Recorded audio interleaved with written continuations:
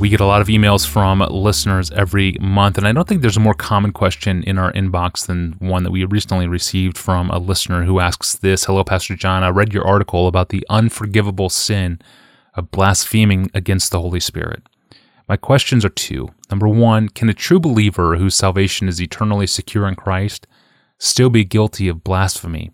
And number two, is blaspheming the Holy Spirit the same as grieving the Holy Spirit?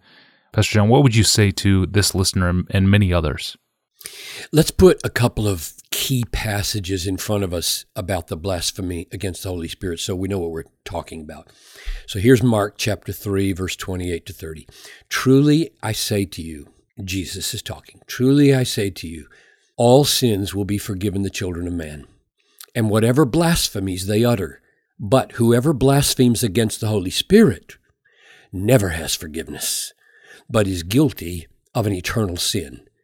For they were saying, he has an unclean spirit. In other words, they were attributing Jesus' deeds to the devil instead of the power of God in him. One more text, Luke 12:10. And everyone who speaks a word against the Son of Man will be forgiven. But the one who blasphemes against the Holy Spirit will not be forgiven.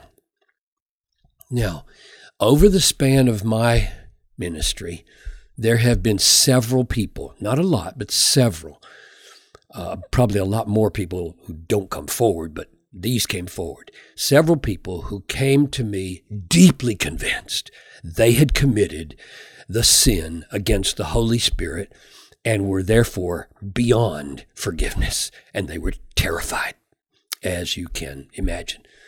Now, it seems to me that we need, in helping those people deal with what they're saying, we need to put alongside the statement that blaspheming the Spirit cannot be forgiven, which is there, the many statements that whosoever believes on the Lord Jesus will be saved.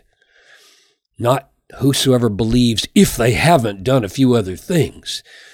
For example, Acts 16:31, believe in the Lord Jesus and you will be saved. He didn't ask the jailer, now you ever blasphemed against the Spirit of God? He just said, if you believe, you'll be saved. And John 6:40, Jesus said, for this is the will of my Father, that everyone who looks on the Son and believes in him will have eternal life, and I will raise him up at the last day. So it has always seemed to me that there is something about blaspheming the Spirit, as Jesus intended us to understand it, that has brought a person to the point where they are sinning in such a way that they are unwilling and unable to repent and believe. That's the way I'm putting the two together. Esau would be an example of this in Hebrews 12:17, where it says, you know that afterward when he desired to inherit the blessing, he was rejected, for he found no place of repentance. That's a literal translation. I changed the ESV. No place of repentance, which I think means he couldn't do it. He couldn't find a place in his heart of genuine repentance, though he sought it with tears.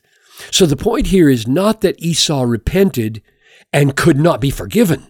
He couldn't find the place of repentance. He had come to such hardness of heart against God, such love for the world, his bowl of cereal against his inheritance. He loved the world so much, he couldn't stop loving the world. He could find no genuine repentance, and so he perished. And his tears were not tears of repentance. They were tears of remorse that he couldn't repent. So let me give a quote from one of my favorite commentators, Henry Alford, about the sin, the unforgivable sin of blaspheming against the Spirit. Here's what he said, just one sentence. It is not a particular species of sin which is here condemned. Like, have I done that one thing? But, he says, it is a definite act showing a state of sin, and that state a willful, determined opposition to the present power of the Holy Spirit. And this as shown by its fruit, blasphemy, the declaration in substance of what the New Testament often says. So here's the key phrase there. It's a state of willful, determined opposition to the power of the Holy Spirit. And then he gives, as one of those other places in the New Testament, 1 John 5:16, which says, if anyone sees his brother committing a sin not leading to death, he should ask, and God will give him life. To those who commit sin, there is sin that does not lead to death, but there is sin that leads to death, and I do not say that one should pray for that. So this is not, there is a sin that leads to death, but there is sin. That's the way it should be translated. There is sinning. There is a kind of willful, determined, settled opposition to God and His Spirit. So here are my answers to the two questions. One, can a true believer whose salvation is eternally secure in Christ still be guilty of blaspheming the Holy Spirit? No, because I think the meaning of the blasphemy of the Holy Spirit, as Alford says, is a willful, determined opposition to the present power of the Holy Spirit. And Christians cannot commit that kind of sin. They don't settle in like that with a settled, determined, willful opposition. Christians can commit all kinds of sin, but what marks a Christian is they don't settle in long term. They hate it and they repent from it. They feel bad about it. They turn to God for fresh forgiveness. So no, a Christian cannot commit what Jesus calls blasphemy against the Holy Spirit. Question number 2, is blaspheming the Spirit the same as grieving the Spirit? No, they are not the same, and you can see the difference in Ephesians 4:29-31, where Paul says, let no corrupting talk come out of your mouths, but only such as is good for building up as fits the occasion, that it may give grace to those who hear. Do not grieve the Holy Spirit of God, by whom you were sealed for the day of redemption. Let all bitterness and wrath and anger and clamor and slander be put away from you with all malice. So 2 things.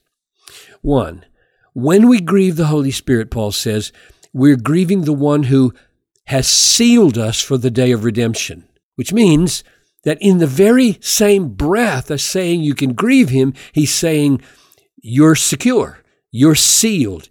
He will not break that seal. He has got you and he's keeping you for the day of redemption. And the other thing to notice is specifically what it is that does grieve him. What grieves him is bitterness and wrath and anger against other people. These are the things that Christians do and regret doing and have to repent of doing and ask forgiveness for doing. And that very repentance is the work of the Holy Spirit in great mercy to awaken the children of God to repentance so that we will make it to the day of redemption. That's so good and deeply reassuring for believers. Thank you, Pastor John. And this is such a common question that we get all the time. And if you have a question for Pastor John, please send it in to us via email. Keep it concise and to the point, and go to our online home and click on the button that you'll find at desiringgod.org/Ask Pastor John.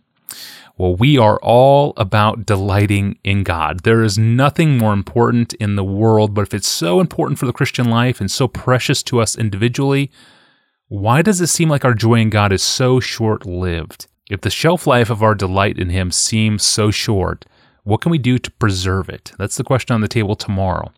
I'm your host, Tony Reinke. Thanks for listening to the Ask Pastor John podcast with longtime pastor and author John Piper. We'll see you tomorrow.